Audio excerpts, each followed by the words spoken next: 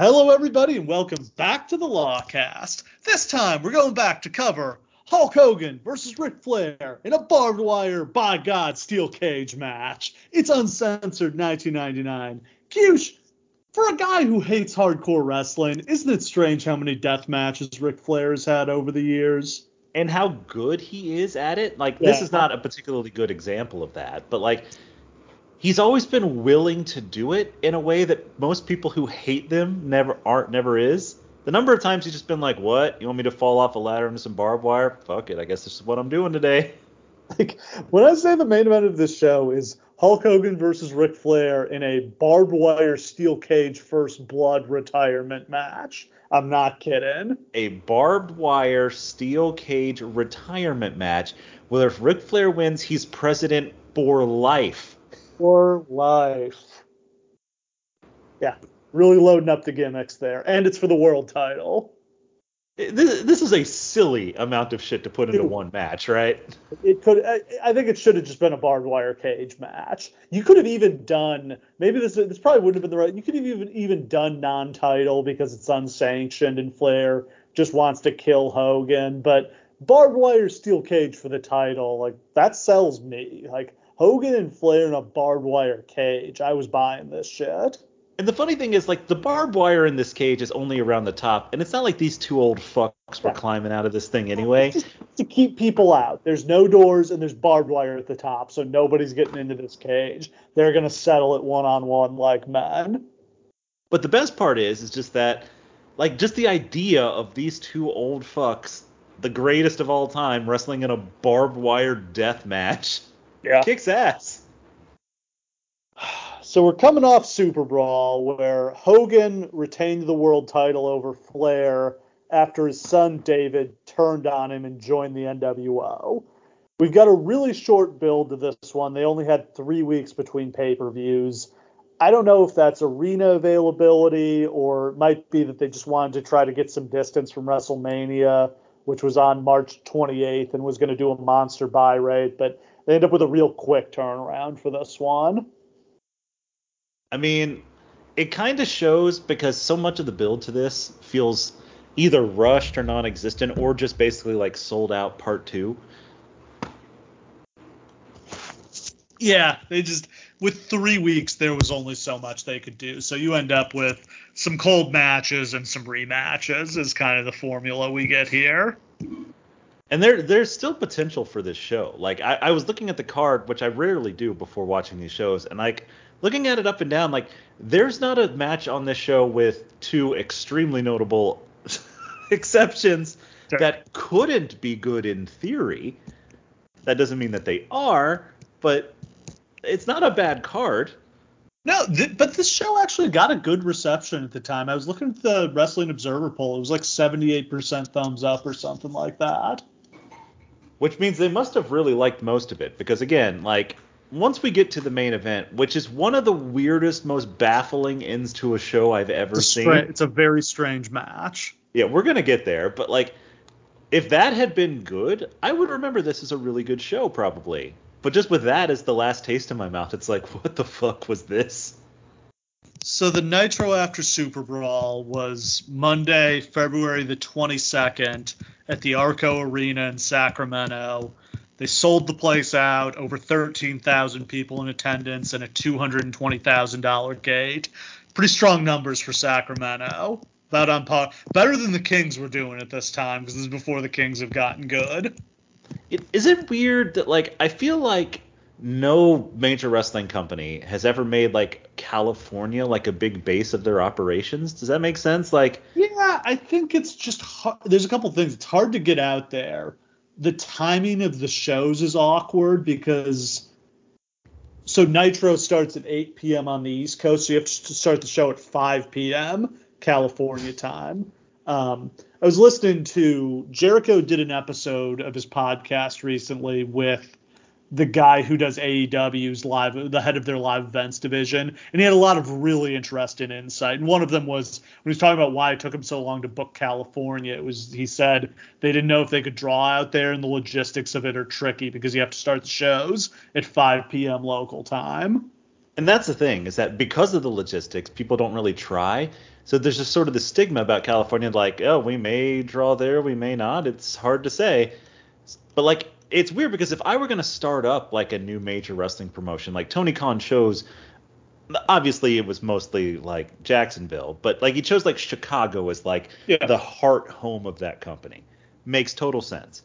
But also like the most people in this country are in California, and no one ever tries to promote wrestling there. You have so many big markets in California. Like Like Pro people Wrestling don't even Guerrilla. think about San Jose and Anaheim, but those are really big cities. Bakersfield is a big city. I mean, you could run like a 20,000 seat arena like every single month for a year and never leave California. Like Yeah. it's crazy.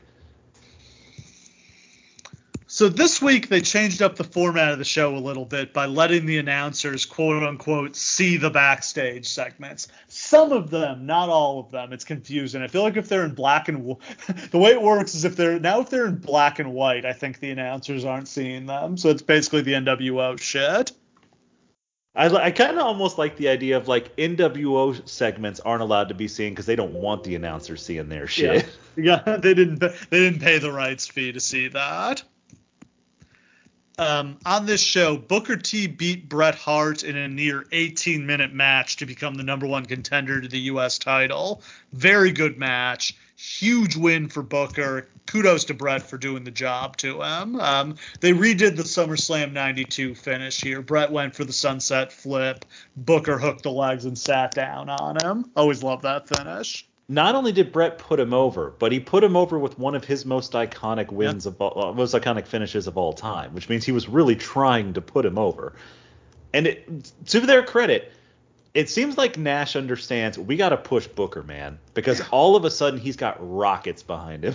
I can guarantee you the push and pull there was Hogan didn't like Booker for Because he was reasons that intimidated. should be apparent. Yeah. As we've established, Hulk Hogan is all for pushing anybody who could never replace him. So, like, monsters, push them. Heels, push them. Charismatic baby faces, fuck those guys. Oh, and black guys. And black guys, yeah. That's something we shouldn't overlook here. He called Hogan the N-word one time 4 years before this, and Hogan never forgot how many it. times did Hogan call him the N-word is the question. Yeah, I wasn't going to say that, but you're right. Rey Mysterio scored the upset of the century by beating Kevin Nash. Nash went to put him up for the jackknife. Mysterio punched him in the head a bunch of times until Nash fell back and Mysterio hooked his legs to pin him. Nash puts over the smallest guy on the roster. This is always framed as there's some reason this was not a good thing. Look, this is Kevin Nash leading by example. He did a meeting with everybody where he said everybody needs to do jobs, and then he goes out and puts over Rey Mysterio. And the way this was framed at the time, and in like Death of WCW and all this shit, is like, oh, he thought that made a big fucking difference. It wasn't even like a real clean pinfall. Shut the fuck up. This is a guy who's 5'2". This is a gigantic career-making win for Rey Mysterio. It is. The problem with the whole Rey Mysterio thing is if Lex had never gotten hurt, he would have gotten to beat Lex Luger. But he would have gotten to beat him like clean on pay-per-view. It would have been like a big, big win. The problem here is that Mysterio can't beat Nash twice. Like, it's Nash. Like, he's one of like your top three guys. It's not gonna happen. Honestly, it's crazy that he put him over. It's insane that a guy of Nash's size and stature and power in the company puts Rey Mysterio over clean in front of God knows how many people were watching. 6 million people, 8 million people. I don't even remember what the rating points translate to at this point. And the point that he's trying to prove, and that I think it's fair that he does say that he does prove it, is that it doesn't fucking matter if you take losses, you marks. Losses don't matter. If Muhammad Ali could lose, then how can these fake wrestlers not lose? Exactly. It's Michael Jordan can lose. John Elway could lose. Everybody loses in real sports. Only in fake sports is somebody afraid to lose. Yeah, so, I mean, I would have thought that would have given him some credibility. Though, backstage at that point, I'm not sure anybody could have had any credibility. They spent the night building to a face-to-face confrontation between the Flairs, but instead we got a really long NWO parody. Yeah. I think Hogan's impersonation of Flair was funny, and Nash doing Arn Anderson. For whatever reason, Nash doing Arn Anderson is always brilliant. I mean, aside from that one time where he literally made Arn Anderson almost sue the company. He buried him for being a drunk. Yep. You're a drunk cripple. He did it again here. Arn. Yeah. That's a funny thing. I don't think Arn was upset about that. I think people were upset on Arn's behalf about it. Yes. I think you're right about that. Honestly, do you feel like the boys were watching while they did this segment and everyone's like cracking the fuck up? Probably. It was pretty funny. It just, it's a pretty lame ending to the show. Like, oh my! For this to be the show ender, gross. I was interested. They should have probably ended with either Booker over Brett or Rey over Nash. It should have ended with Rey over Nash. Honestly, is what I think. Like that's like a perfect shock ending. They did a 4.73 rating, which is pretty good. That's back to the normal range after they had done a really low 3.9 the week before. With these ratings numbers, I'd be curious what the margin of error on these things is, because my understanding of how this worked back then is it was based on sampling. I don't remember. I don't know. Did Nielsen call people the next day and ask them what they were watching on TV to try to figure? But it's based on sampling, so there's a margin of error in there. So when I see they went from a 3.9 one week to a 4.7 the next week, I have a hard time believing that there was actually a difference of 1.5 million people watching the show, or whatever that translates to from week to week. So what they would do is, they would send packets like randomly to people's houses, and then those people would be like, "Yeah, I'd like to be contacted about my television watching habits later on," and then they call like 100,000 people, and then they just extrapolate from that to see what everyone in the world was watching. Yeah, so it's like a poll for a political campaign. It's got the same limitations, but sampling works when done right. It's legitimate, but you have to take these numbers. There's a margin of error in there. But when people freak out about like a point 10, 1/10 of a point, 2/10 of a point, 3/10 of a point, I don't think the ratings are that accurate. No, but if you call 500,000 people and and like 100,000 say they were watching Nitro, then a bunch of fucking people were watching Nitro. That's basically how ratings work. Yeah. It's not an exact science.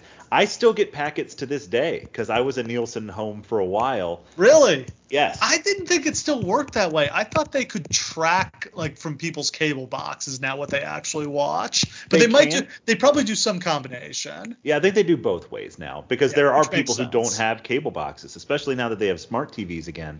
There's not necessarily the same way of tracking them as before. Yeah, I finally cut the cord. I'm Hulu now. Yeah, unfortunately, I stopped being a Nielsen home when I had to tell him, like, hey, man, I haven't watched live television that wasn't an illegal stream in a very long time.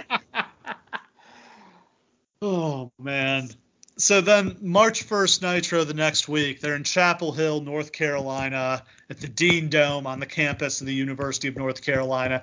I love, from this era, how often both the WWF and WCW would run college towns. I loved the energy they would get from these places. Especially for WCW, which like their exact target market is 18 to 22-year-old dudes. Yeah.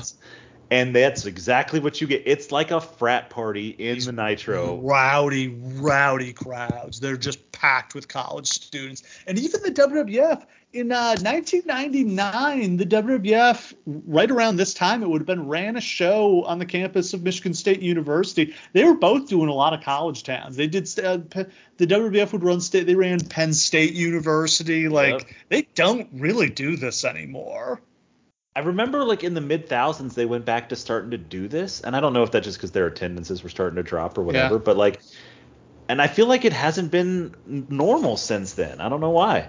No, but huge crowd, 18,000, sold out, hanging from the rafters, $380,000, $5,000 gate, $209,000 in merchandise sales. It's funny. The rap is always that WCW was dead in the Carolinas after Fall Brawl 97. I feel like this disproves that. There's a lot of narrative. At the end of this, we should just go through like a list of narratives Bust about this all time. the narratives, yeah. Like the entire book, Death of WCW, is just so full of absolute bullshit that doesn't make any sense and doesn't track with reality. They didn't do any original. Maybe I'm wrong, but I don't think they did one bit of original research for that book. And there's a lot of wrestling, like quote unquote books like this that literally the person writing it just reads the Wrestling Observer and listens to shoot interviews, which, to be fair, is how we prepare for these shows, but we're not charging people for this. Yes, exactly. And honestly, you do some research. Like we've like read books and like gone deeper. It just generally seems like what they're doing is being like, everybody knows that the finger poke of doom is what destroyed No, shut the fuck. That's what you and your buddies on the forums think. That's so fucking stupid. Isn't it much more interesting to try to explore and think for yourself and try to figure out what actually happened, even if it goes against your preconceived notions, which, as we found all the time, happens a lot on these shows when we revisit things. Turns out we feel differently about them now. There are so many things. We've been doing this podcast for like 6 years now. And like there have been so many things that I thought firmly as a wrestling viewer, and like having watched wrestling for years and years and years, and just doing this podcast has shown me that I'm wrong about hundreds of things. It's ridiculous. You have to keep learning new stuff. So this Nitro, Rey Mysterio beat Bam Bam Bigelow, continuing his streak of killing giants. Yeah, what a fucking king. Also, I know that like Rey with his mask off isn't nearly as marketable as Rey with his mask on. It's working, though. Rey in the camo with the hip hop entrance, like he's over now. Like it's so different. It's so different. Like only he and Conan and the Wolfpack with their shitty rap are the only ones who get hip hop anything. Yeah, I think his WWE presentation kind of nailed it, where he had the pants and the mask back and the hip hop entrance. Basically, it's just this, but with the mask back on, which is what he should have been allowed to do in the first place, probably. And like I know they're going to put him in the Filthy Animals later on, and I feel like that's a mistake because he's so small that he looks out of place. He looks like their little brother, yeah. Right. As a singles though, like even when he's up against Nash, then it's David versus Goliath. It's not like, oh, here's my dorky kid brother, he's going to fight Kevin Nash, huh? Bret Hart and Chris Benoit had a great 15-minute match that ended in a DQ after Bret refused to break the sharpshooter while Benoit was in the ropes. Feels like they're just letting Bret work with who he wants to at this point. I feel like the only reason Bret hasn't already retired is he's just like, I just want to work with Benoit as many times as possible. Please have some more matches with Benoit, maybe. And he has an idea. He has something he wants to do with Goldberg in Toronto that we'll talk about next week. One of my favorite segments in wrestling history. Unbelievably excited to talk about that. Flair did a promo addressing the situation with his son. He just kind of totally blew off this. Like he was just like, yeah, I don't care that David turned on me. That doesn't matter. What matters is I want to fight Hogan again. I'm going to beat him and win the title. That's the only thing I care about. He said he was going to fight Hogan at Uncensored in a cage with no doors with barbed wire at the top.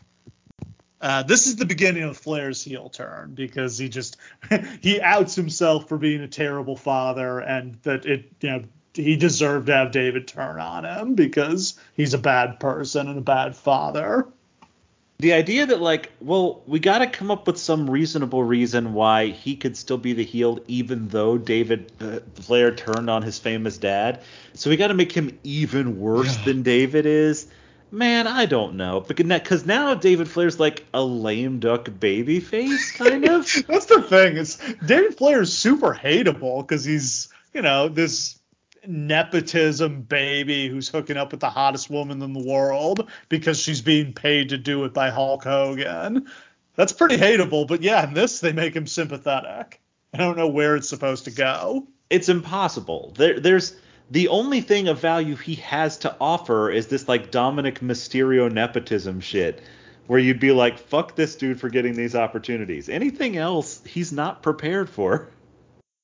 Not much else really happened on that Nitro. Thunder on March 4th, I was just talking about how they weren't dead in the Carolinas. This was a disaster. This was in Winston-Salem, campus of Wake Forest University. They drew 4,000 people in a 15,000-seat building. The problem is, this is the same market. Chapel Hill and Winston-Salem, I think they're like 30 minutes from each other. It's not a big enough market to be running 2 shows in 2 nights right back to back. Right. Yeah. That I think is the mistake. Given the choice, most people are not going to go to both shows, and given the choice, everybody's going to go to Nitro. Oh yeah, like wouldn't you? Like that's Nitro's the place the real to be. show. Yeah. Like we've covered that so many times since we've been doing this season already, but like genuinely, these pay-per-views are kind of and Thunder's dumb, and Saturday Night's pointless. Nitro kicks ass. Nitro fucking rules. It's the best television show I've ever seen. This is the biggest party in the world, every single one of these Nitros. One of my favorite things about Nitro is, you know how WWE crowds, even like Attitude Era WWE crowds, always seem like they're like well behaved. Yeah. Like they always seem like not they're like Nitro going along. crowds. Nitro crowds, no 2 people are even moving in the same direction if you look at the crowd. Like every person's just a drunk individual having their own party. Constant fights, and yet the crowds are red hot. They're into the shows, and they'll put a cold match out there between 2 guys who aren't over. But if the guys have a good match, the crowd will get into it. That's why that's the only atmosphere that the cruiserweights really could have ever gotten as over as they did. Because like none of them had any heat whatsoever, but people be like, yeah, it's a fucking blip, yeah. I mean, there's these shows where they'll put out a match, they're like Jerry Flynn versus Mike Enos, and the crowd will actually give it a chance, and they'll start like the guys will do good work, and the crowd will start to get into it. It's fun. And something I love about that is I bet you it's because aside from like Hogan and Flair, they don't know who any of these fucking guys are anyway. So maybe Jerry Flynn's a big they star. Just assume Jerry Flynn and Mike Enos are stars, yeah. Oh, Nitro, March 8th.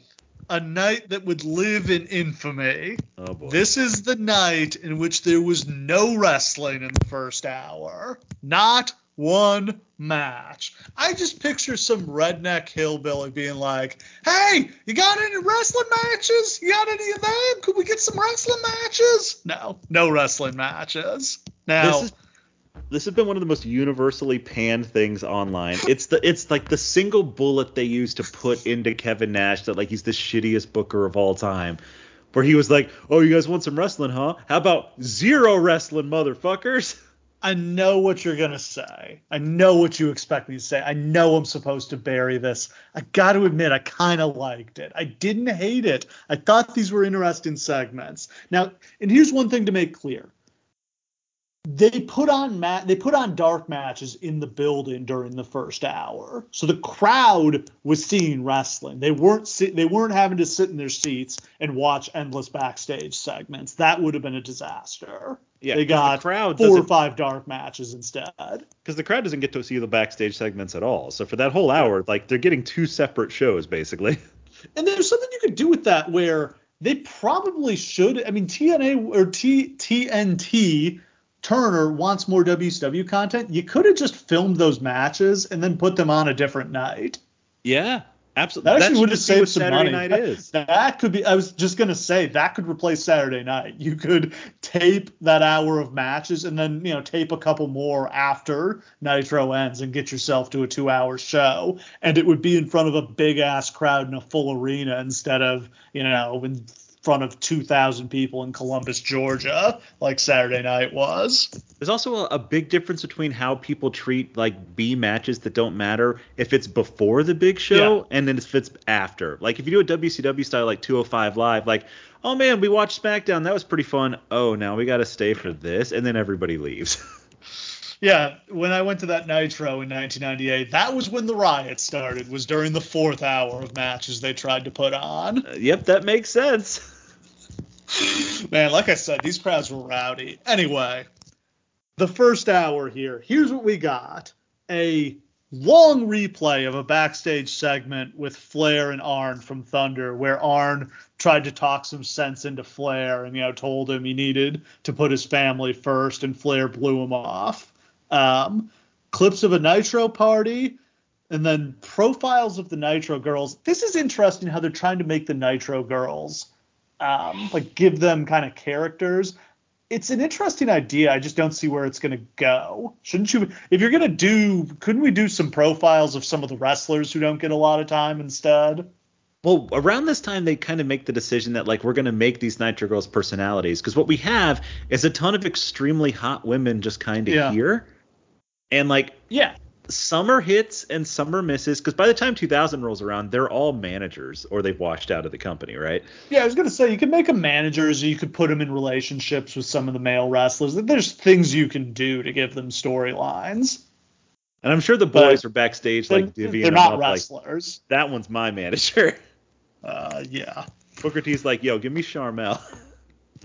A really interesting sit-down interview with Hogan where he buried Flair for being a bad father who didn't care about his son. This was some interesting stuff. Kind of Hogan doing like half kayfabe here where he's like, I play a villain on TV. I do a lot of bad things. I'm here to make money, but my family is what matters to me. If my son turned on me, I'd retire from wrestling because my family matters more. Ric Flair doesn't care about his family. He only cares about being world champion, and he cares about backstage power, which is why he wants to be president. This is interesting. I thought this was very different. Yeah. Two things about this are, technically, Hogan's not wrong about any of this in real life or in kayfabe. Nope. Except for the part where he said that he would do anything with his son because he's also a terrible father. Yeah, true. He was very supportive of his son, probably more so than he should have been. Yeah, he's not a terrible father because he's a neglectful dad like Flair is. That's a different kind of bad. He's the kind of bad dad who drag races with his son until he gets into horrible accidents that kill people. Then they showed Hogan and Nash watching Flair's interview from the previous week and making fun of him. Oh, man. Then they showed Scott Steiner and Buff Bagwell getting pulled over and made to be police officers as a punishment. I think this is literally like a Keystone Cops segment from like the 50s. Is hilarious. But this is amazing television. Like, if you said what's going to be great TV, Scott Steiner has to become an active policeman. Yeah. Fuck yes. Send him to the academy. You could get weeks of comedy out of that. Hogan and Nash went to a gun range to meet up with Tori and then agreed to have dinner later. And then they just did. And then they have dinner. Then they just had dinner. Sitting in an Italian restaurant having dinner for 15 minutes. They come up with a new plan for messing with Flair. It turns out they've got an older woman named Mrs. Robinson who they're going to pay $20,000 to seduce David. Why does he need to be seduced by a different woman now? Why Tori again? Yeah, like Tori's got him wrapped around his finger, her finger. That's a good question. Was this some woman Nash was banging? No, because he was happily married at this point, Steve. Of course, he would never. I love the idea of them being like, well, we don't need to do this, but fuck David Flair, it'll be funny. Finally, at this point, they did the opening of the show. This is after 37 minutes of content without commercials, so we're probably talking 45 minutes with commercials. Then Mean Gene did an interview in the ring with David Flair and Tori and Goldberg. Goldberg went to beat up David Flair. Ric Flair ran out to stop him, and Goldberg press slammed him, and that set up Goldberg versus Flair as the main event. Doesn't it feel like Goldberg's such an afterthought on these shows? He really is, yeah. Because he just seems to have lost. He seems to have just gotten distracted, lost interest in getting revenge on the NWO. I also want to point out, I'm not sure that this is something that people have really taken to heart, but like the entire premise of Goldberg losing the title was that we were going to find some way, shape, or form to get the title back on him. That was going to be the climax of whatever, of like 5 different story arcs. He never gets that belt back. 15 other people get the title instead. Like literally until the end of WCW, he never sniffs that belt again. Is that right? He never wins it again. That is insane. I didn't realize that everybody I think I was the WCW champion in 2000. I think I won a raffle or something and got to run with the belt for a week. Literally, I was doing a belt lineage trivia thing, and we went through them all, and I'm like, it's insane. That's fucking crazy. You don't even put him on him as an emergency thing. You would have thought David Arquette got the belt, but Goldberg couldn't. Jeff Jarrett got it 5 times in 4 months. Fucking Jarrett. Christ. They almost put it on Tank Abbott, but we don't got room for Goldberg. So they're trying something different with the format here. I don't know what the right format. I don't know how to do this 3-hour show. I think it's probably a mistake. I think so the 8 p.m. hour is your unopposed hour. I think you've got to try to hook people with big stuff in that hour. So doing this much out of backstage segments, no action is probably a mistake. The thing I find interesting is TNA did it. TNA ended up, when did that reaction show air? Was that the hour after Impact? Yeah, it was the hour right night? It came right on the heels of Impact. Sometimes the main event would even bleed into reaction. Yeah. That's interesting. That show did pretty good ratings and was super cheap for them to produce. So, again, if you're trying to make a little more money, doing a show that's like WCW Backstage or whatever is an interesting idea. I'll be honest. I like the idea of doing a pre-show.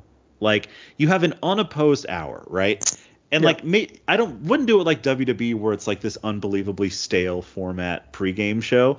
But you could throw back to the announcers a couple of times and be like, we have a gigantic match at the top of the hour.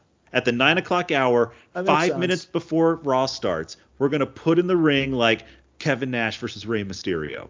And it's going to be a fucking hot match. And then you spend an hour building to that and towards the future main event. And you can interview both Rey and Nash, and it's a build. And I think you can sprinkle some. I mean, do you sprinkle in some matches too? I don't know. I'm not even sure that I would. I would honestly, because what I would do is I would use that hour to tape all the Saturday night matches and then just do backstage segments otherwise. In between the matches, we go to the announcers. And you could even see matches going on in the background of the announcers. So interesting, because I'd be like, oh, what's going on back there? Who's in the ring? Oh shit, is that Booker T? Oh, I gotta see that. Gotta find out on Saturday night, baby. Yeah. You can watch the major players arrive for that night. I just think that there's so much you could do with that. Yeah. They added a stipulation to the Flair Hogan match that Flair would get to run WCW permanently if he won, but he would have to retire if he lost. I hate when they do these forever stipulations because they're a fucking joke. It's forever. I think he ends up running WCW for a month after that. I don't remember. I think he gets. We're gonna cover. I think he gets put in an insane asylum or something. That's stupid. That sounds right. Yeah. It's also a first blood match, but they weren't allowed to promote that on TV. No talking about blood.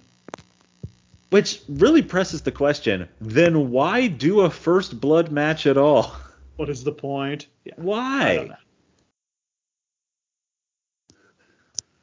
Flair and Goldberg went to a no contest in the main event after interference from the NWO. Raw crushed Nitro in the ratings this night, 6.4 to 4.4. The main event of Raw was Steve Austin versus The Big Show, and that drew something like a 7.5 rating against Flair Goldberg doing a 3.7. So they literally doubled him up. Jeez. On the other hand, that 4.4 rating is just kind of in line with what they've been doing. Yeah, I mean, you're absolutely right. And there's nothing wrong with any of this, really. Yeah. The show drew 10,800 people, $285,000 gate, 1,800 short of a sellout. Feels like the first show in a non-stadium that didn't sell out in a while. I feel that feels probably more ominous than it really should, but it does feel like a little that's not great. I don't remember where this show was. I think it was in Boston. I think this was up in Boston. Maybe I think it was Providence. I think it was Rhode Island, Providence. Somewhere it's not a big WCW town. That's a WWF town. Yeah, you're in the Northeast, man. That's not a great place to be running pay-per-views. The show And the ratings gap between Raw and Nitro led Meltzer to declare that the Monday Night Wars were over. And he's not wrong. At this point, it's pretty inconceivable they're going to beat Raw anytime in the near future. And even if they did, it's not like the Monday Night Wars can spark again. It doesn't have to be over forever. But obviously right now, it's done.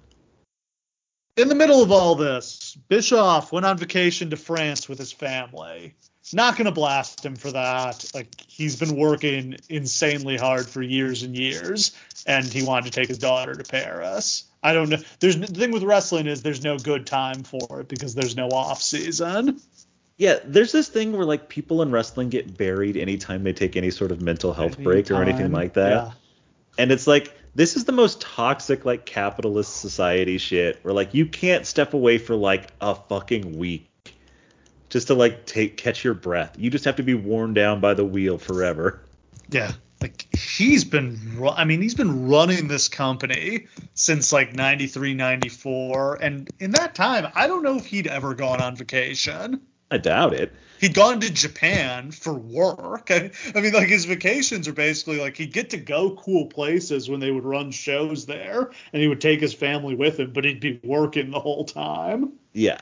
Not exactly what you think of.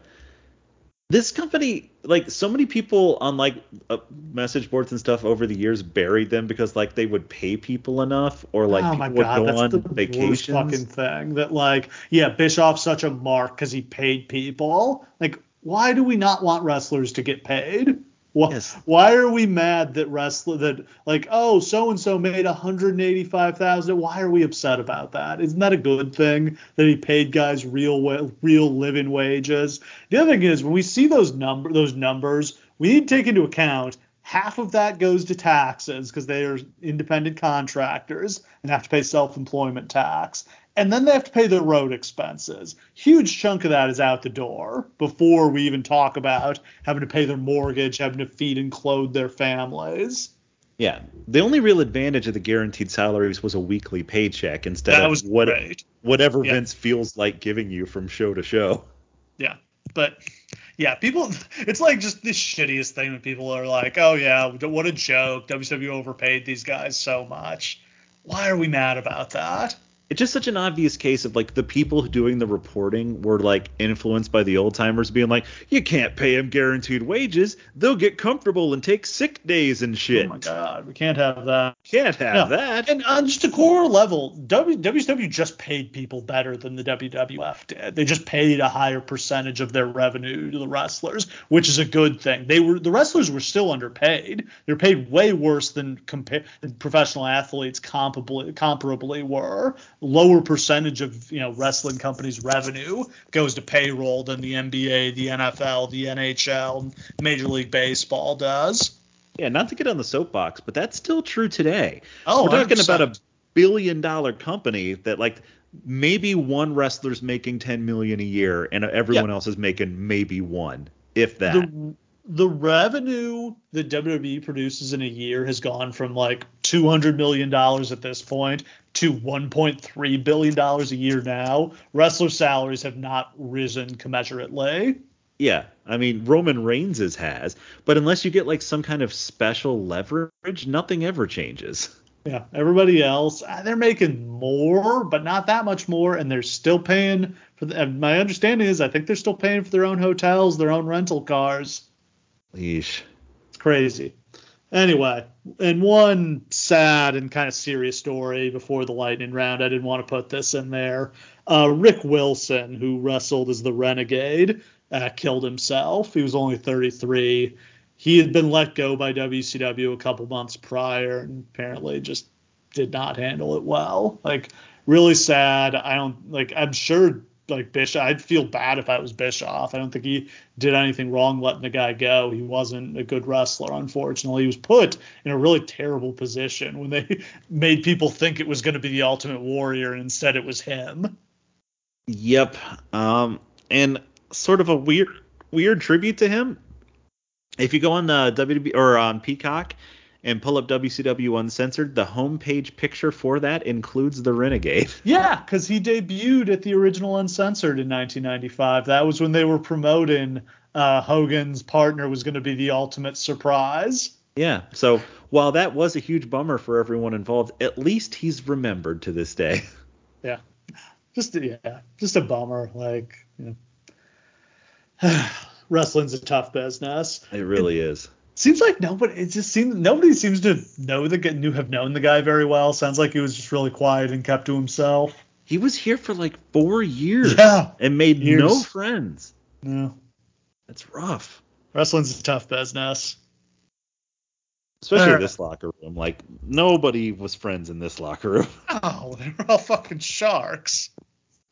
This may be the locker room with the most political sharks in history. I don't know. 02 WWF was pretty bad, too. It's funny. Don't you feel like this is like the prequel to 02 WWF that we just covered in so many ways? Because a lot of these guys come into that locker room with this being the last locker room they were in, so they bring it with them. Hogan, Flair, Bischoff, Hall, Nash, so many of the same main characters in that, 02 WWE season we did. And the only one who changes is Hogan, who's suddenly like, fuck it, I'll do jobs, brother. I'm here to be everybody's friend. He's just Mr. Nice Guy. Yeah, he's got nothing left to worry about. This is my retirement tour, brother. Until he quits because he's unhappy with his money. I mean, that's just normal. He's paid out. Yeah, he's the only person in the industry who knows what he's worth. Yeah. All right. Are you ready for the lightning round? Hell yeah. It was reported that there was consideration to doing a film based on the Montreal Screwjob. Who are you casting in this one?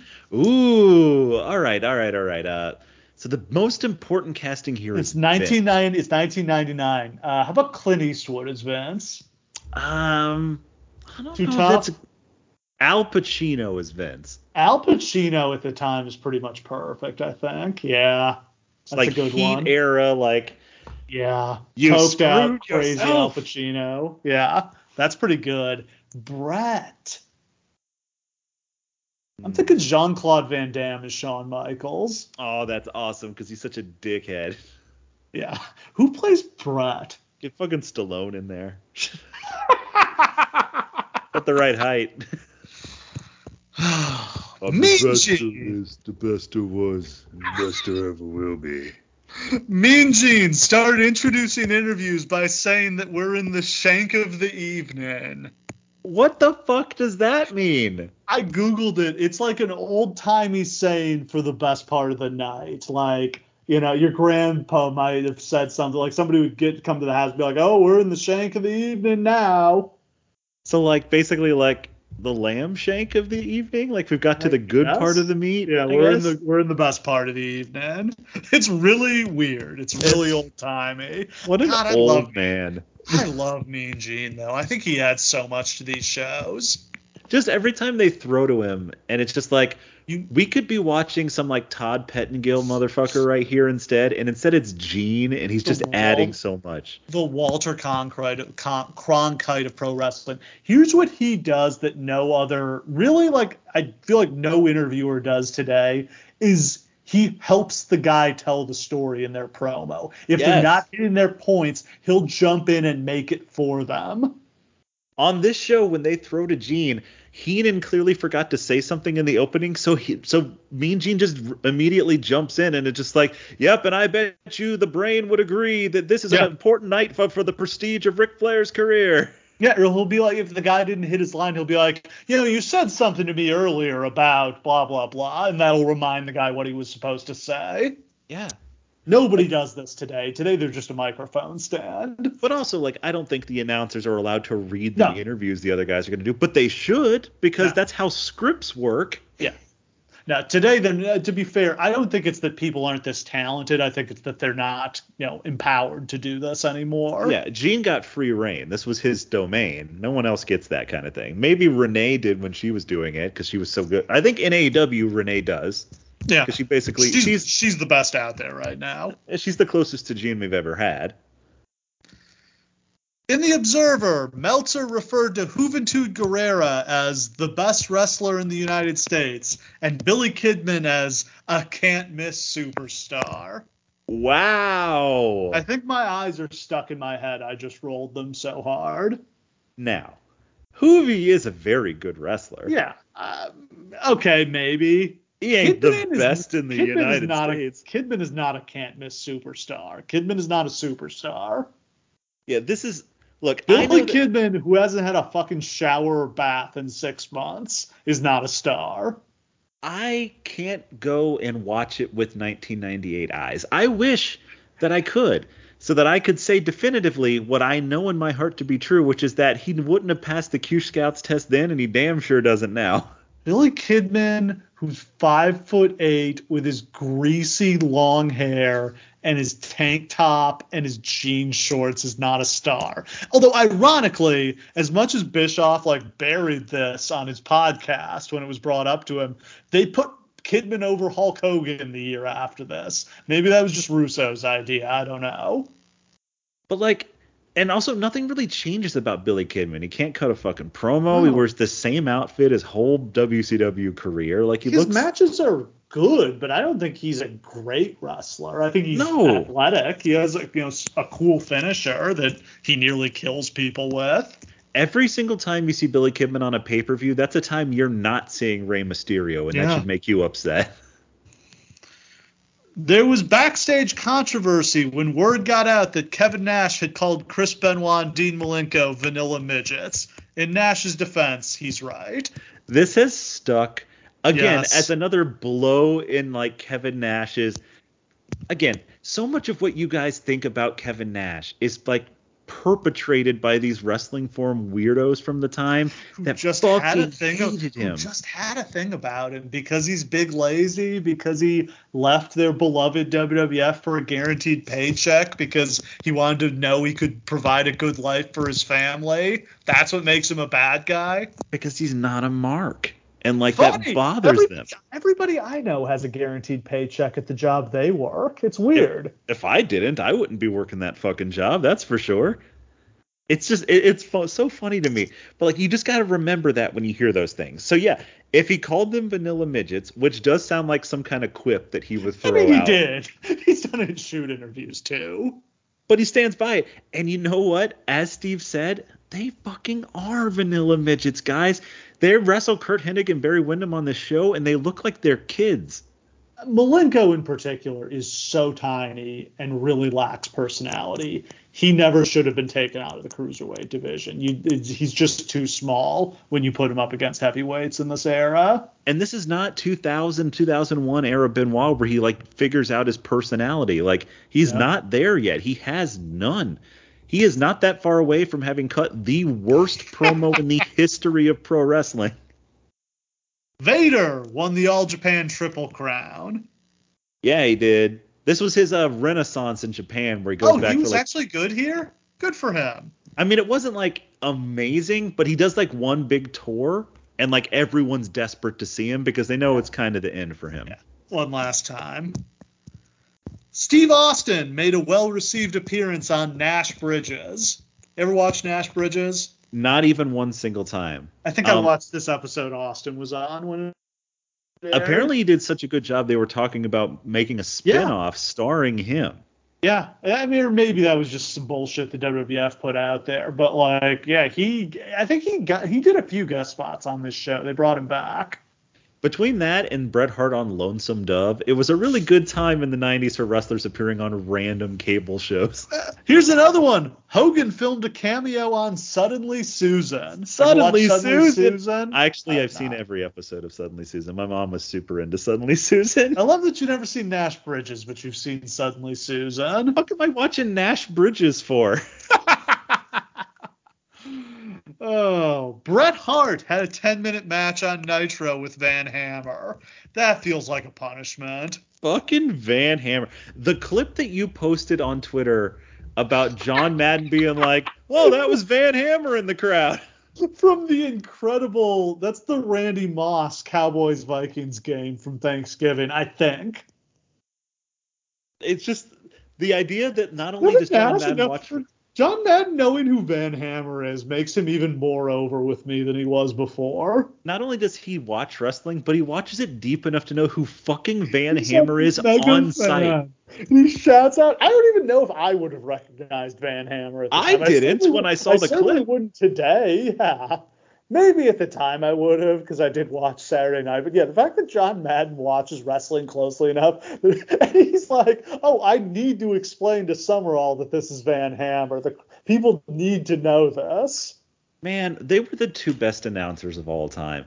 The dynamic of John Madden bringing up some dumb shit and Pat Summerall being like, what is a Van Hammer? Exactly. Is this the perfect dynamic?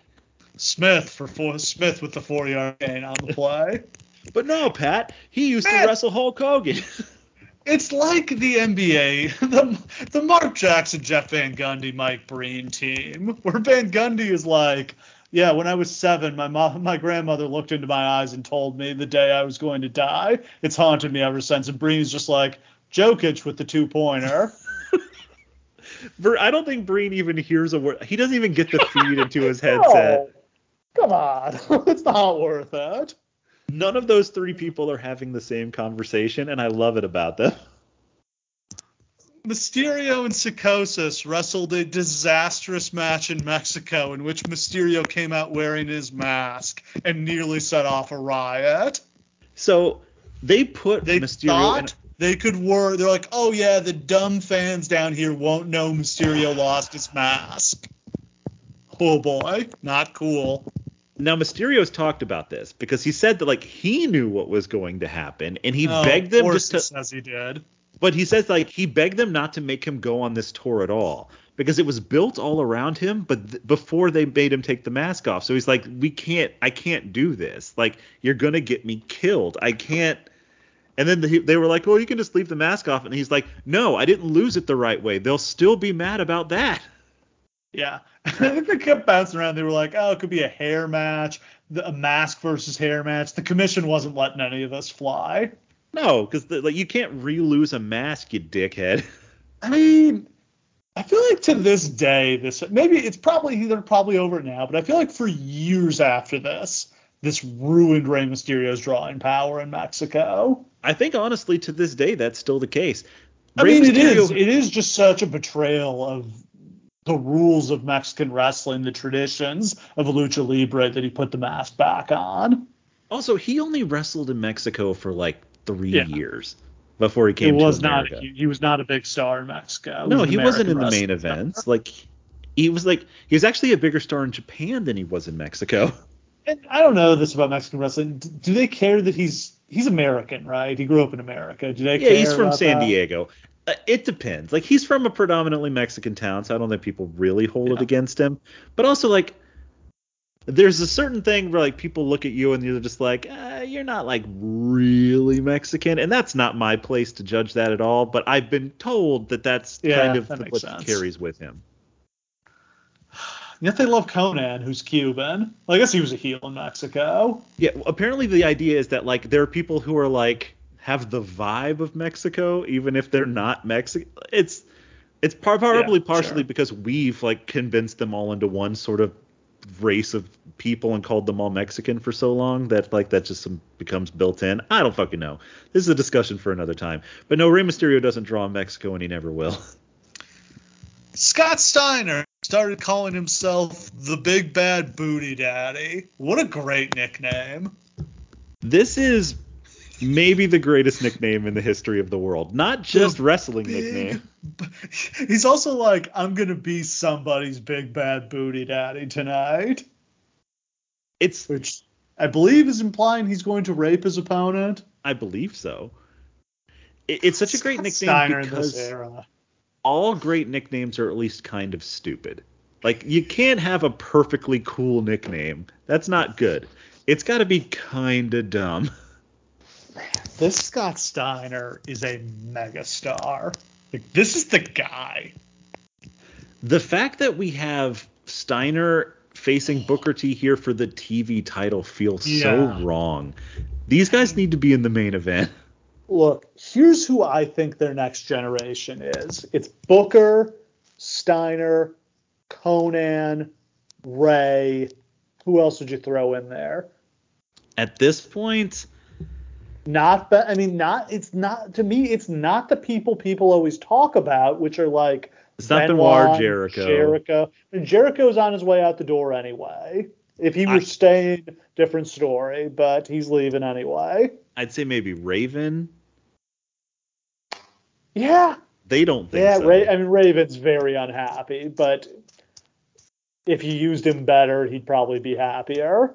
Also, I wonder if there's something in Perry here. Like, the Perry we get on this show is a star, and I don't feel like I ever see it again from him on any other night anywhere else.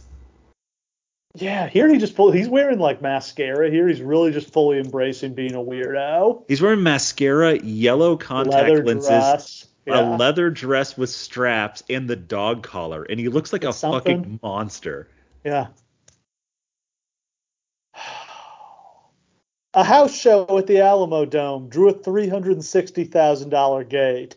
Not that much less than the 1997 Royal Rumble. Though that probably had more people at it. They just had less people in for free. They gave half those tickets away. Yeah. In kayfabe, Glacier was broke and started selling off all his assets. His gear, his music, his snow machine, his laser lights. This is the most depressing storyline of all. So clearly they were like, all right, well, we can't keep letting him do this super expensive entrance. It's too expensive, yeah. So what if we made a storyline reason why that stopped, which is that he has to sell it off. He can't afford it. Jesus Christ. And finally, the hammer. Sting sold his half of a gym he co-owned with Lex Luger.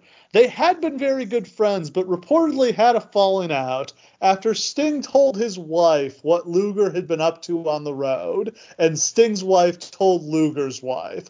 This got Sting massive heat backstage, as it was a violation of the wrestler code. No fucking snitching. What are you doing, Sting? But he just told his wife, like, I don't... Fuck, do you think it's your place to tell your wife that Luger's messing around on the road? I just love that so much. It's just like, look, if everyone started telling their wife about all the random fucking we're doing, we're all going to get divorced, so shut the fuck up. No, trying to remember, somebody said somebody once called Nash's wife to start telling her like what Nash was up to on the road. Nash's wife's just like, shut the fuck up, I don't want to know. See, that's why theirs is the only wrestling marriage that has ever worked out, is because she's also not a mark, and she's like, look, I know what we're doing here. There's sacrifices you make to live a very good life. Nash is like, it was literally whoever it was, I can't think of who it was it might have been Luger's wife actually, but was like, Kevin's going to strip clubs on the road, right? And Nash says his wife responded, yeah, he also worked at a strip club to put me through college, so I don't really care. Yeah, that's the thing, is that if you meet a man and he's a bouncer at a strip club, then like maybe you're probably more equipped to deal with that situation. Yeah. Fucking Sting. Also, just the fact that Dave Meltzer published this is hilarious and insane. So not only is Sting getting heat backstage, he's getting heat from everyone on Earth. Now everyone knows he's a snitch. You wonder why he was always hanging out in the rafters by himself. I feel probably bad wasn't allowed in the locker room after this. I feel bad for him because I'm sure it was probably just like an aside to his wife. His wife being like, hey, where'd you guys go? This was them having a very serious talk trying to save their marriage, where I think he admitted to all the things he had done. And then I think part of how he was trying to justify it was he was like, well, everybody does it. Lex does it, blah, blah, blah. Yeah. Which is even worse, I think, because he's just trying to take the heat off himself for all the things he did. And Sting's wife, and Sting does not work in the fucking business. Sting's wife does not work in the business, so it's not her problem. He calls Luger's wife and being like, hey, your husband's fucking everybody in every city across America. And I guess I get it, but you know what? After all those years of us thinking that Luger was going to turn on Sting, Sting turned on Luger. It's deeply gratifying to know that Sting turned on Luger. All right. So to get into the show, it's Sunday, March 14th, 1999. We're at Freedom Hall in Louisville, Kentucky. Do you think Jim Cornette went to this show? I think he at least tried to get backstage. Looking for a job. God, that would have been really fun. Bischoff would have made him clean the toilets. Oh, God, yeah. The humiliation he would have been subjected to if he came crawling back to Bischoff for a job at this point would have been amazing. The first time he pitched some Memphis bullshit to Hogan, and Hogan's like, get this motherfucker out of here. Would have been worth it just to fuck with him. Sell out, over almost 16,000 in attendance, $367,000 gate, plus $98,000 in merchandise sales. Good stuff. Not bad. The buy rate is just okay. 0.73 for 325,000 buys. It's down quite a bit from the 415,000 they had done the previous year for Hogan against Savage in a cage match. But it's kind of on par with what they'd been doing for their B shows in recent months. You know, that between 3 and 350 is kind of their level for the B pay-per-views. And that's not a bad level. I mean, that's what they got to be grossing almost $5 million on that. Yeah, absolutely. I mean, they're giving a bunch of it away to Hogan every time they put him on the show. That's for sure. But also, like, this is nothing but rehash matches. For some of these matches, it's like the third time we've gotten it. Like, nothing on this show was particularly fresh. So you're still getting $5 million off of this show where you really did nothing to earn it. The opening match for the Cruiserweight title, Billy Kidman against the debuting Mikey Whipwreck. We got the ECW boys in, yeah. It's amazing how much ECW talent they're using at this point, given Bischoff's stated disdain for ECW. This is just like that wave that comes in. So like hiring everybody. It's Sandman and Mikey Whipwreck. Who else comes in around this time? Bam Bam. Yeah. They get anybody else?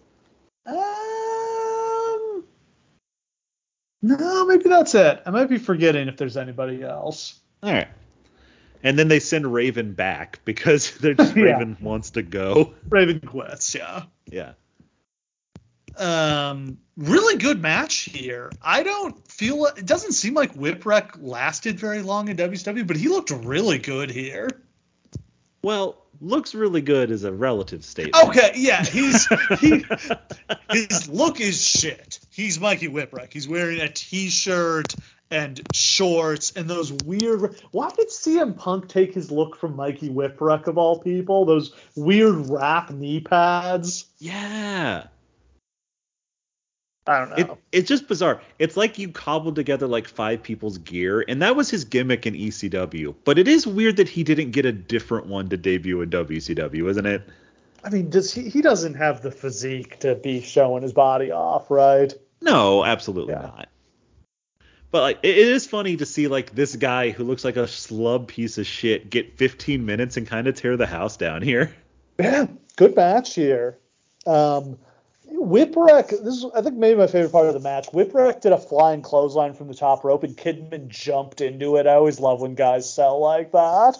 Also, about from that clothesline on, Bobby Heenan just starts yelling about how much he loves Mikey Whipwreck and that he's a big star. And I'm like, Heenan is watching this? He never watches the matches. You know, Bobby. I don't know. I'm not a big fan of Bobby Heenan's commentary in WCW because I just think he didn't care at all. But there were times where, he would just watch the match and somebody would genuinely impress him. And it would actually put that person over a lot because Bobby actually gave a shit enough to put you over. Yeah, he not being a dickhead for once would get you over. Kidman hit a pedigree here. Okay, so 2 people on this show do pedigrees, and it's weird as shit. I think Stevie Ray was using the slapjack before Triple H was. Triple H probably stole it from Stevie Ray. Right. But Billy Kidman does a sit-out pedigree in the match right before Stevie Ray's, and I'm like, what the fuck are you doing, man? This is just the kind of thing this is the lack of quality control WCW had, that there's just no, like, I feel like this is a good rule in wrestling that if somebody uses a move as a finisher, you can't be using it as a non-finisher. That's fair, right? Yeah. I mean, I'm not a huge thing about stealing finishers and stuff like that, but you can't steal someone's. You couldn't use the go to sleep and then use it as like a setup to a moonsault. Like, that's bullshit. Don't do that. Yeah. Kidman gets the win with the shooting star press after about 15 minutes. Really good opener. Yeah, that was really good. I liked it a lot. Poor Mikey. Was he allowed to do the whippersnapper? Yeah, because like Disco's doing this. Disco's finisher. I don't know. I don't remember enough about his run. I would have made Disco change that shit. Like, look, man, your stunner sucks and his is great, so you're not doing that anymore. Then we've got a Harlem Street fight with Stevie Ray against Vincent, who's now being called Vince to make it even more on the nose, who he's supposed to be mocking. Steve, why are we having a match between Stevie Ray and Vincent? To determine leadership of the NWO Black and White. The fact that they like openly have a group of guys who are in the NWO but that the actual NWO won't associate with is fucking wild. Yeah. They're having this argument about who's the leader of it, which, by the way, I think it's only these two dudes and then Bryan Adams. So Bryan Adams gets no say, I guess. And then they keep going to Hogan and being like, Hogan, who's in charge? And he's like, I don't give a shit. I did like the presentation here where they did a promo package before the match. This is something they would – remember, it feels like when we would do the WCW shows from like 96, 97, 98, they would never have any video packages explaining what the issue was, and it was really nice that they did this here. Yeah, that would always drive me crazy because like I would literally not until we did the podcast figure out what the fuck I had been watching. Yeah. They fight up into the stands, and the crowd actually gets kind of into this. This was watchable. This didn't suck. I don't know which of them had the idea of like, look, if we just have a match, they're going to shit on it. We got to do some like brawling shit. And they do, and it's fine. Yeah. The finish comes when Horace runs in and gives Stevie his slapjack. He hits Vince with the slapjack, the weapon, and then hits him with the slapjack, the move, to finish him. The end of this match features the word slapjack said on commentary at least 25 times. I didn't realize until I rewatched that slapjack is the name of Stevie's finishing move because they just kept saying slapjack. I also swear they went back and forth between calling it the slapjack and the blackjack, and also sometimes confused the weapon, whether it was called a slapjack or a blackjack. That's racist. Blackjack is a way better name. The weapon is a slapjack. What the fuck is a slapjack? I don't know. I think it's like a loaded leather club thingy. Maybe it's some kind of BDSM weapon. I don't know. Can we not just have brass knuckles in this company? Like, what are we doing? What is a slapjack weapon? A batted weapon? I don't know. It's leather and it's loaded, and I guess it'd knock you out. Leather and it's loaded and it'd knock you out like Klondike Bill on a Saturday night. It's funny. On Google, some of the things call it a slapjack and some call it a blackjack. I don't know, man. All right. Mark Madden interviews Jericho backstage. Madden says Jericho's never been in a dog collar match. Apparently he didn't watch Nitro on Monday because Jericho had a dog collar match with Lizmark Jr. on the Nitro before this. That's very believable because fuck Mark Madden, you're paid by this company and you can't watch the shows. God, I did like Jericho's line of, I'd never been in a dog collar match, but I'm the sultan of dog collar matches, because how hard can they be? Jericho doesn't remember he was just in a dog collar match on Monday? Maybe they had, I don't know. Probably not. Then we've got Kevin Nash against Rey Mysterio. Nash is introduced as being from Scottsdale, Arizona. I assume he was living there at the time, but we all know he grew up in Detroit, and that's where he's always otherwise been introduced from. Only baby faces are from Detroit, brother. Yeah, like the Canada thing in the WWF in the 2000s. That's right. If you're from Canada, actually, you're from Tampa Bay, Florida. Ray got an insane pop here when he hit Nash with the Bronco Buster. Look, this Ray's getting pops all the way through this thing to such an extent that like his entrance gets a huge pop. Everyone's like dancing around to his music, and Ray gets like 90% of this match. Ray beats his ass. Yeah. He goes for a moonsault, but Nash catches him. Ray slips out. He hits the ropes, but Luger trips him. Nash then hits a big boot and a jackknife for the pin. It's funny. This is totally random, but I was watching a match from one of these Nitros, and Ray ran the ropes, and he literally hit his head and knocked himself down. Because if you notice, when he hits the ropes, he always kind of leans back when he does it, because his head is the exact same height as the top rope. That's why he always hits the second rope in WWE, is because he learned a way to do it. He's the guy who has, and those WCW ropes, those aren't ropes, those are steel cables. Those things hurt if you hit them like that. Yep. Nash hits him with the jackknife and pins him. Yeah, like you said, Ray's not going to beat Nash twice. It is a shame, because beating Luger could have been like really great for his career. It really could have. But the idea that he beats Nash once and then Nash has to cheat to beat him a second time, that's protecting Ray. Like, Ray looks like a star here. And then we've got a martial arts challenge as Jerry Flynn takes on Ernest Miller and Sonny Ono. For some reason, there always had to be a martial arts challenge at Uncensored. The original had Haku versus Jim Duggan in a martial arts. Is it the most unexpected thing in the world that they didn't just make a martial arts belt, or like get the old like Inoki martial arts belt? Shocked Bischoff never introduced a martial arts championship. Just so he could fucking win it. Just like, yeah, he's better than any of these guys. Just present himself with it and keep it forever. I think Jerry Flynn is like a legit karate guy. I think he was actually a black belt. Ernest Miller had some karate background, but I think he might literally have been Bischoff's kid's karate instructor. Here's the fabulous thing about the world in the 90s is that there were just weird Caucasian karate experts just wandering the streets of this fair country. This is before everyone in the world realized that Brazilian Jiu-Jitsu was a billion times better in every conceivable way, and everything just melded into Jiu-Jitsu. Okay. Like a lot of suburban white kids in the 90s, I did karate as a kid. Uh-huh. My instructor looked just like Eric Bischoff. No shit.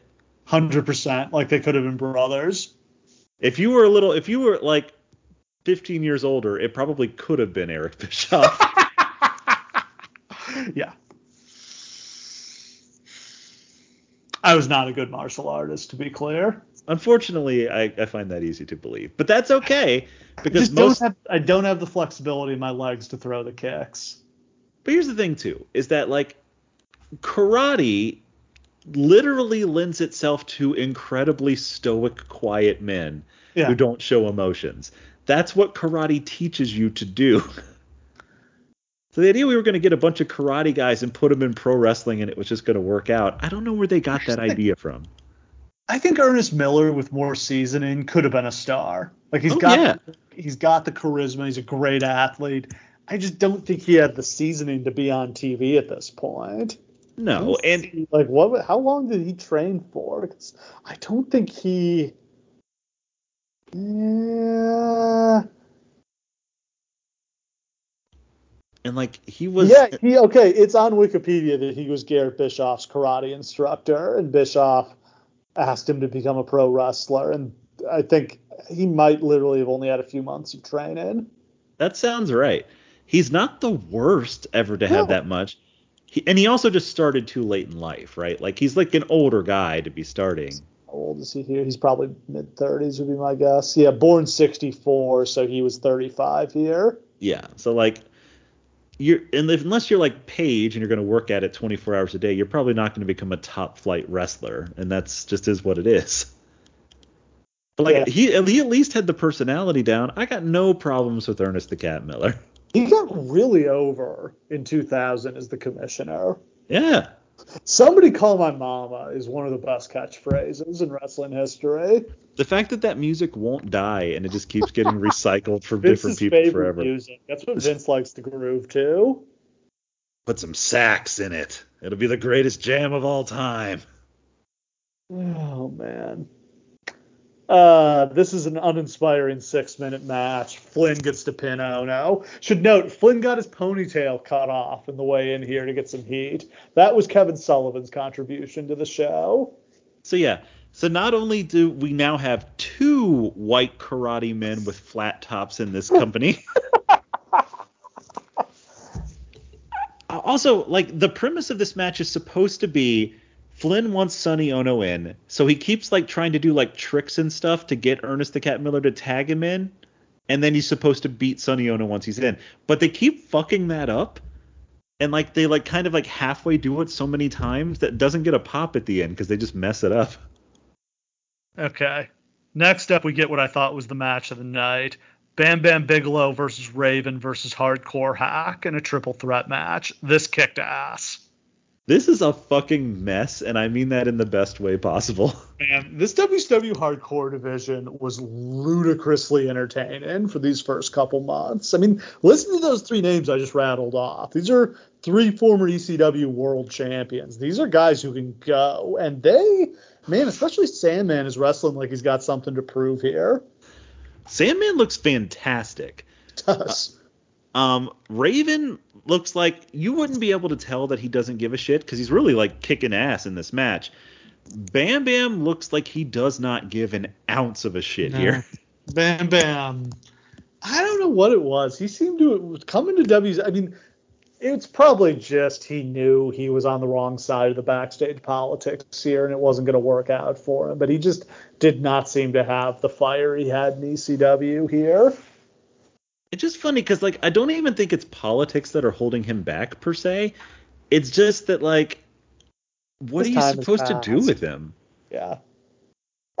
Just being in the hardcore division here, I thought was a perfectly fine use of them. Absolutely. They probably should have introduced the hardcore title here. It's later in the year they finally get one, but I think that this adds a good variety to the shows. Yeah, it honestly probably just should have been this match for that belt. Whoever wins this match is definitely the king of hardcore in this company. There's lots of weapons here. They have trash cans, they have cookie sheets, they have a shovel, they have a box fan, an oar, an ironing board, a broom. Sandman breaks out barbed wire, which I love that they're using barbed wire in the mid card. That's something they never did in the WWF. Like, that he just wears it all the time. I just love that. Sandman does a Frankensteiner off the top rope, the Heineken Rana. So at one point his shirt comes up because he's got his like big ass gut under it, and like it shows that like he's got like the Scott Steiner style like muscles layered over his gut. And it's like, oh, he's in incredible shape actually. Yep, Sandman trained hard for this. It's so funny how somehow Sandman in ECW was the biggest degenerate in the world, but Sandman in WWE and WCW was somehow the most professional guy in the world. Same in WWE too, where like Vince was like, I can't like he would literally be like, everyone should be more like Sandman, while he's just sitting over there like quietly reading the paper, reading his Wall Street Journal, not bothering anybody. He'd be the first one in the building. He'd read everyone else's segments so he could help them with them, like just like literally. So strange. It feels like they were going to give him a push and he just quit. I never heard what the story was. I'm not really sure about that. They should have just, if they had just made him Vince's son. We go back to this all the time. Every single time we talk about the Sandman, we have to talk about the fact that he should have been Vince's son. Can you just imagine what that would have been like if it had turned out that like Vince's son had to make his name on the Northwest Indies with barbed wire and shit? Bigelow powerbombs Sandman onto a table and then hits him with a splash through it. At this point, Raven's quote-unquote sister Chastity shows up. She gives Raven duct tape. He uses it to tape Sandman's hands behind his back so he can hit him with unprotected chair shots. Thankfully, this is not as bad as the Rock McFoley Royal Rumble spot where they did this. Agreed. Because Raven doesn't, swing that chair like it's a baseball bat the way Rock did. Do they establish on TV what this chastity thing is all about? I feel like I missed something here, which is entirely possible. I may have not caught a segment where they introduced her, but apparently she is Raven. I thought she was Raven's girlfriend, but she's his sister. Yes, okay. I was just making sure because I didn't see anything about it, but I could have missed something. I just wanted to be sure about that. Bam Bam hits greetings from Asbury Park, but he doesn't cover. He sets Raven up on a table, but Raven rolls off. Chastity sprays him with a fire extinguisher, and he falls back through the table. Then she turns on Raven and sprays him with the fire extinguisher and headbutts him right in the nads. And then Sandman pins him and gets the win and walks out with Chastity. Good for him. Yep, this is like a mega nut shot. Like, she fucking Chris Benoit diving headbutts him right in the nuts. That's a pretty good one. And fucking Sandman always slays it with the ladies. Always has somebody. Yeah. All right, next up, we've got a lumberjack match for the WCW tag titles. Kurt Hennig and Barry Windham against Chris Benoit and Dean Malenko. The way this works is the lumberjacks all have straps. We've got Ming, Hugh Morris, Prince Iaukea, Kendall Windham, Bobby Duncombe Jr., Kenny Chaos, Norman Smiley, and Chris Adams. And then Arn Anderson comes down and takes Adams' place. That is one of the great moments I've ever seen, is when Chris Adams is just like, oh, yeah, here you go, Arn. Here's my spot. Here's the belt. Benoit gets worked over for a while. He manages to tag in Malenko. Malenko gets Hennig in the cloverleaf, but Windham breaks it up. Malenko gets worked over. He eventually manages to tag in Benoit. A huge brawl breaks out and distracts the referee. Arn jumps in the ring, nails Hennig with a tire iron, and Benoit hits the diving headbutt and pins him, and Benoit wins his first ever title in WCW, which is pretty crazy. He's been here for ages, it feels like. Been here like. for 3.5 years, going 4 years, and they pass titles around. They have a lot of belts in this company, and they're not shy about passing them around, and he never won one until now. Almost like he was banging the Booker's wife. Yep. In fact, Booker points out he's a 6-time television champion when he wins it later on in the show. Like, that's fucking crazy. Now, technically, Benoit won the TV title on house shows a couple times, but they never acknowledged it on TV. Yeah. And then we've got the dog collar match. Chris Jericho versus Saturn.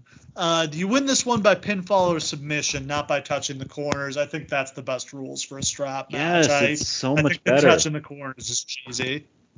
There's only one way for the touching the corners finish to be. Same finish always, where the babyface touches it behind the heel's back. Or vice versa. Like, it only ever ends the same way. Heenan says he's never seen a dog collar match. I really wish Shivani would have called him out for not having watched the original Starrcade. Or, for example, literally the last match Jericho had. Yeah. Jericho versus Leesmark Jr., the classic dog collar match from Nitro. Wait, isn't Heenan on the original Starrcade? No, he was in the AWA at that point. Okay. But there was AWA crossover with that show, but I don't think Heenan was there. All right, fair enough. Yeah, and to be fair, he couldn't do he didn't live in the South. You could only get it by going to the movie theaters in the South. It wasn't an actual pay-per-view, and it wasn't like you could rent the DVD or whatever. That didn't exist. So I guess I shouldn't be ripping on Heenan for not having seen that match.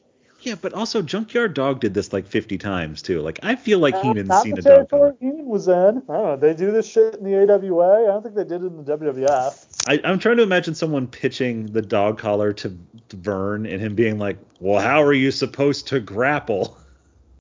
Since we're on the subject of dog collar matches, you've probably seen the report that, quote unquote, someone suggested that Cody versus Brock Lesnar should be a dog collar match. Yeah, someone named Modi Bodes suggested a dog collar match. Anonymously on Twitter. Cody literally sitting there in the booking meeting wearing a dog collar, being like, hey, a lot of people are saying maybe it should be a dog collar match.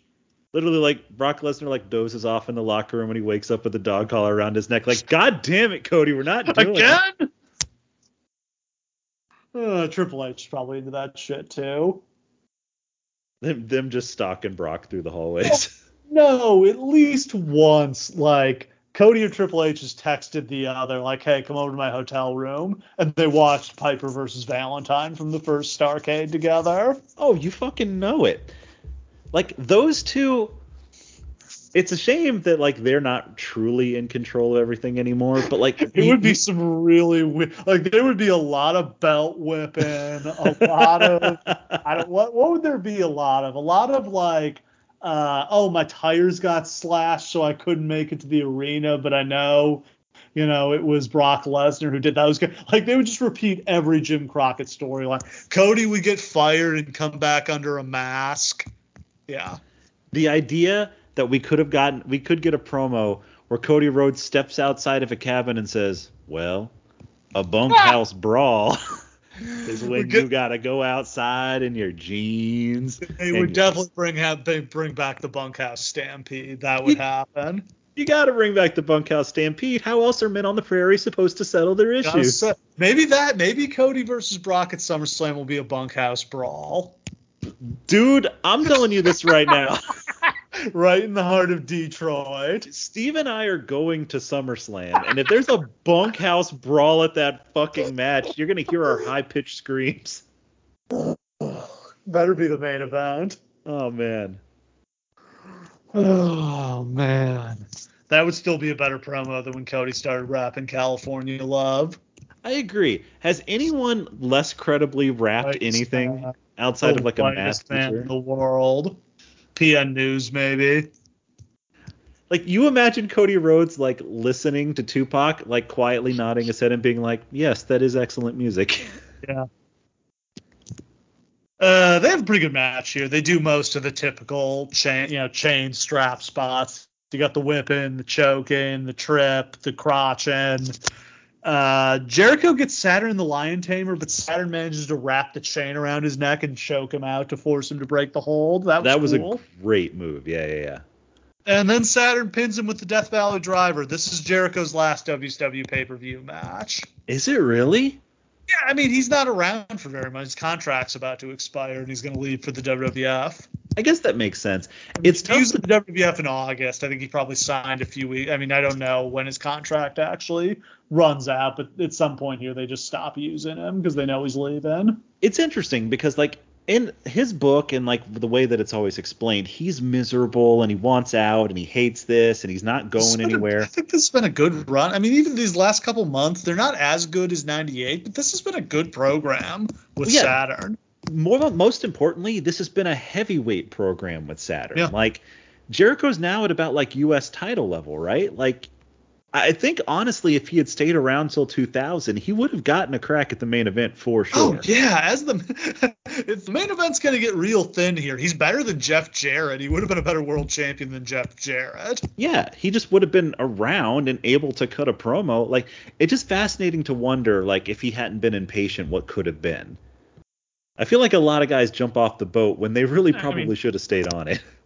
He's better. I mean, I'm sure he made more money in the WWF than Bischoff was going to offer him.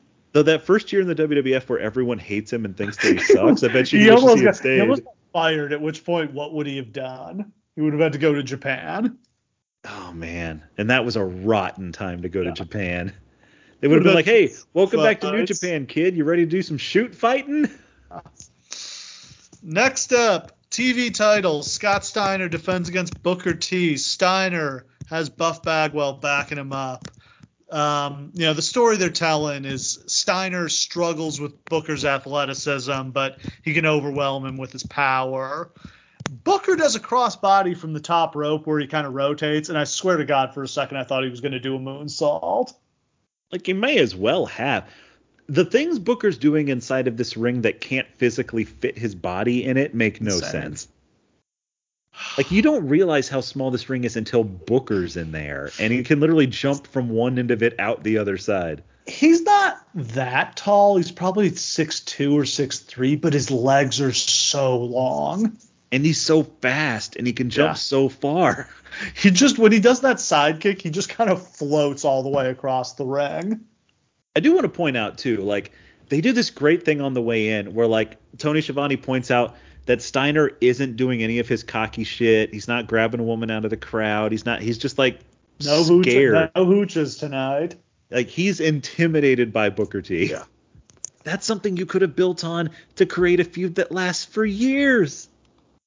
I loved where Booker went for the Harlem sidekick and Steiner ducked it, but then Booker's leg was so high it just went over the referee's head too.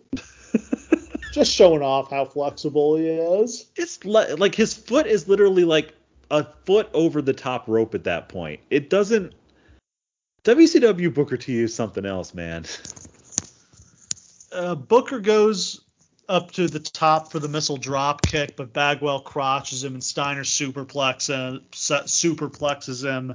Bagwell then gets in the ring with a chair, accidentally hits Steiner with it. Booker covers Steiner and gets the pin. This is, I think he calls himself the six-time champion, which is counting the times he traded the title with Benoit on house shows. But still, like, it's so funny that, like, by the time he leaves, Booker's won, like, 21 titles in this company, and Benoit wins 2. 5-time world champion, like, 11-time tag champ, 6-time TV champ. I'm sure he got the U.S. title a couple times, too. Yeah. Got every belt he could win. You can't say that the company didn't see him as someone to push. They just didn't push him hard enough. They took too long to do it. And one thing I'm curious about is like what happens to him this season, because he must get hurt, because I don't remember him doing anything in the back half of '99. He must have another injury. Yeah, the trajectory he's on, you would imagine he'd be fighting NWO guys by Bash at the Beach. So something has to happen to stop that. They do another promo on the construction of the steel cage. Forgot to mention this, but they've been doing these promos all night, showing the cage being built. I absolutely love these. Absolutely. They have this great sound effect that just like zap, zap, zap. Yeah. I'm such a they did this with the original War Games. They did this with Hell in a Cell. They did this with the Elimination Chamber. I love, though, they're building the cage, this monstrosity, twisted steel. It's going to tear their flesh apart. Love that. We go to Buffer. He's in the ring. He runs through all the stipulations for the match. If Flair wins, he will not only be the World Heavyweight Champion, he'll also be WCW President for life. If he loses, he can never wrestle in WCW again, and he does not say that it's a first blood match. That comes in a second. And here's the thing. That may have just been – well, no. The way Flair says it, he's not saying there's a blood match. He's talking – so I'll talk about it in a second. But it's – they act like it had been announced before this was a blood match, but I don't think it was. Yeah, I don't think – I couldn't make heads or tails of this. The implication is just that, like, hey, I don't want Hogan getting out of this over some small bullshit. We're going to beat the shit out of each other. You let us do it. Okay. Got it. What winds up happening doesn't really square with any of this.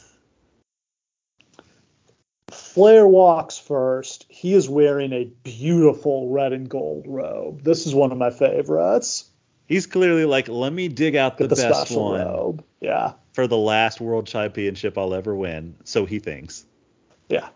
Turned 50 years old a few weeks before this. As Buffer says, tonight he fights not just for the world title, not just for glory, but for his career and his legacy. Yep. He's either going to beat Hogan and be the world champion for the 14th time, or he's going home forever. Flair gets on the mic. He instructs referee Charles Robinson that the match shouldn't be stopped for a trickle of blood. Not going to stop this because somebody gets a scratch or somebody gets their lip busted. Like, we need somebody busted wide open here. Which, okay, this does clarify it's a first blood match. And he specifically says, it's your discretion as the referee. You are going to make the call to stop the match.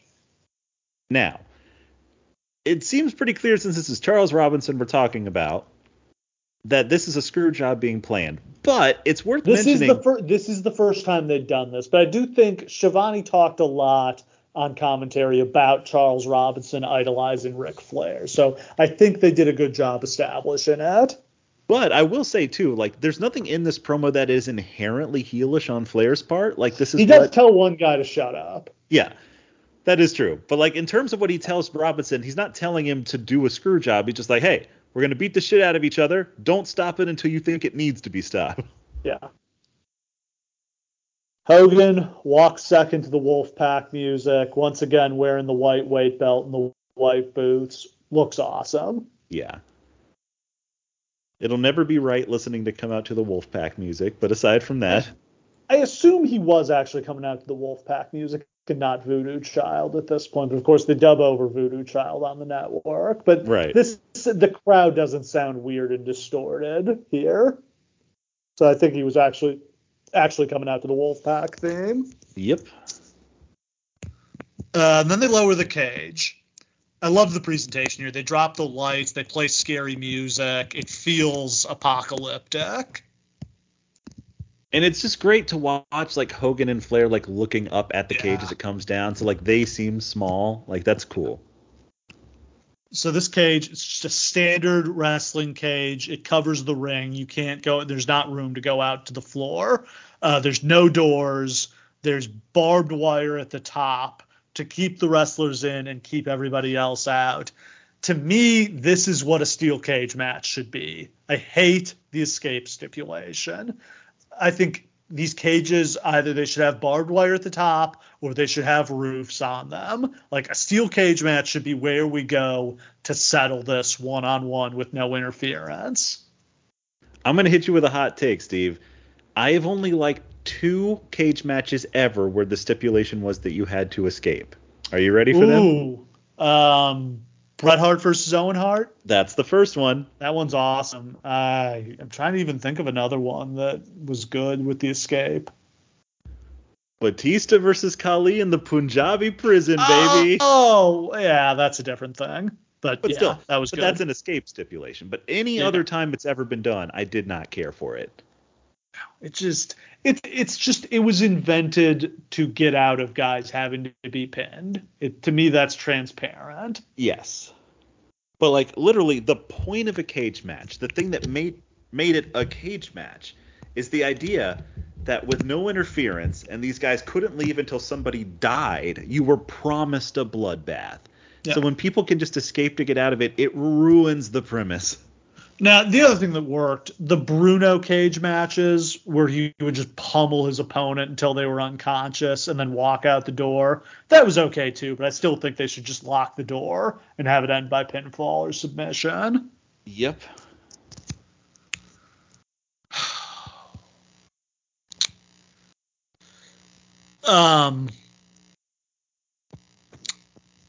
The crowd is split early. A lot of Hogan chants. Hogan controls the tempo, and he wears down Flair. Hogan throws Flair into the cage, and he blades. He's busted wide open. That should win Hogan the match, but Robinson pretends not to see it. And he's, like, looking directly in his face and is like, well, that's weird. Can't see it. But Hogan is not upset by this at all. Like, it feels like Hogan should be yelling at Charles. Like, it feels like he should be yelling at the referee, like, look, he's bleeding, I win, right? After a few minutes, he does jump up and, like, go grab Charles Robinson, but then he just goes right back to the match. Like, it's just like, well, okay. Flair gets his trunks pulled down so we can all see his bare ass. Great. Didn't need to see that. Hogan pulls down some of the barbed wire and uses it to gash Flair's head open.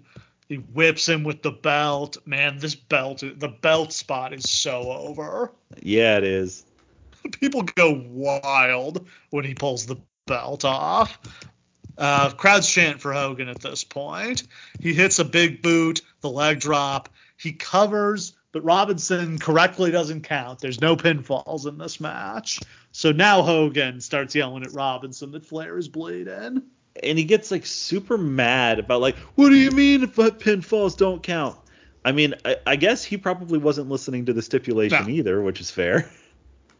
Maybe the stipulation, and they didn't explain it well, was you can only pin them after you've made them bleed. Which would make a ton of sense, to be honest. Did I just solve this? That does kind of fix the issue. I mean, first blood matches, not super dramatic to begin with because it's just like, oh, he's bleeding. The match is over. But if you did blood it so that, and then pin is interesting. I actually kind of like that. Yeah, it's an idea. Flair pulls something out of his trunks, hits Hogan with the loaded fist, puts Hogan into the cage, and Hogan blades. Why doesn't Robinson stop the match now?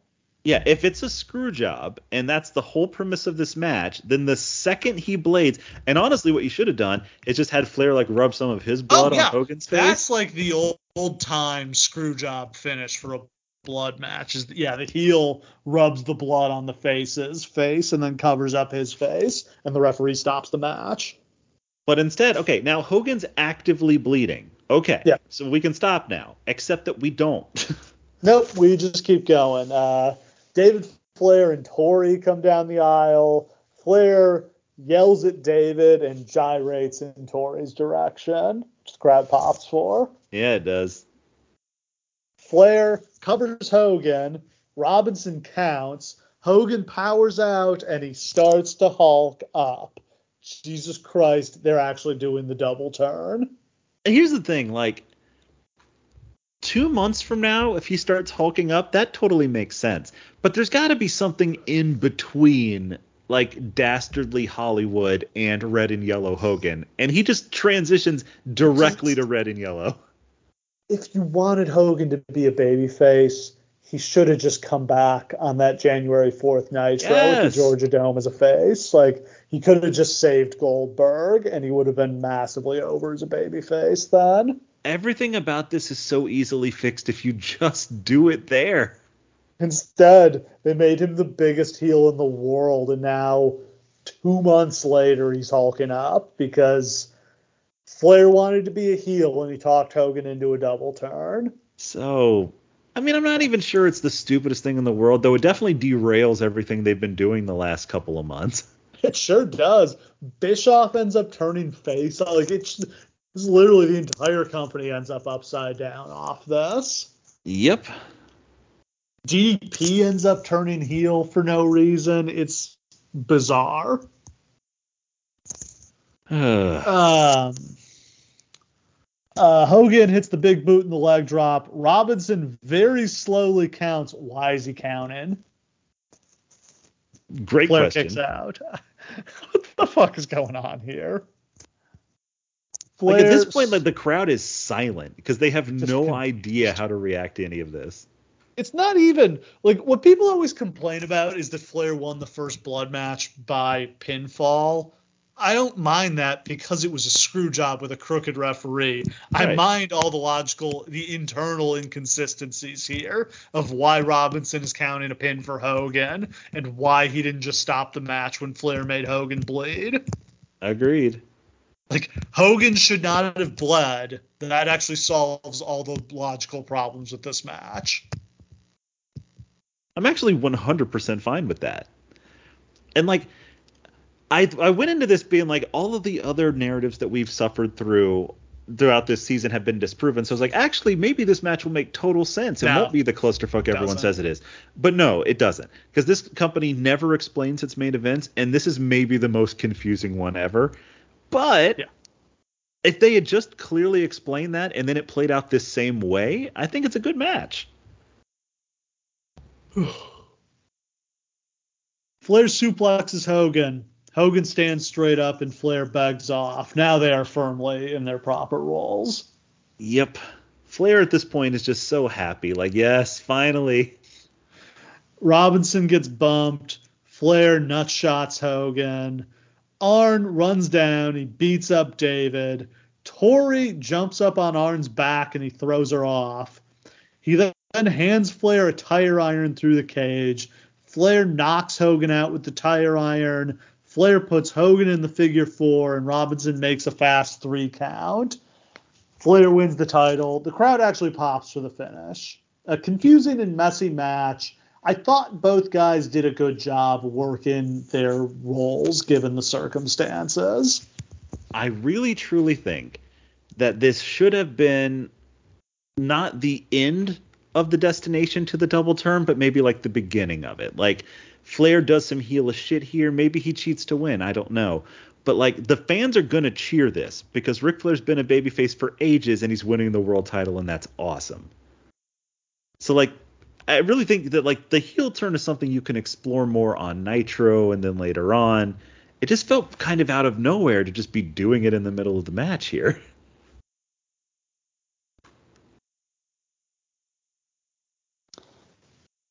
Yeah, I mean, this was all very messy. I don't like the direction they're going. I don't think Flair should be turning heel at this point. I don't think Hogan should be turning babyface. But I think Flair wanted to be a heel. I think some panic is setting in with how much they're getting smoked in the ratings. And, you know, the card in the deck they've got to play is let's turn Hogan babyface, and maybe that can turn things around. And they're not crazy to try it. It just feels wrong to be doing it after like all the shit Hogan did the last couple months. I'm going to say something that's going to feel like sacrilege to come out of my mouth, but I'm mad at this because I feel like they've ruined the finger poke. Like what you got from that was genuine heat, like a stable of heels who had genuine heel heat from the fans for betraying them, and a clear storyline where Goldberg was going to go after them. Now we've confused that storyline so ridiculously that how are we supposed to ever get back to Goldberg? It doesn't make sense. Like I feel like they should have stayed more true to the finger poke even.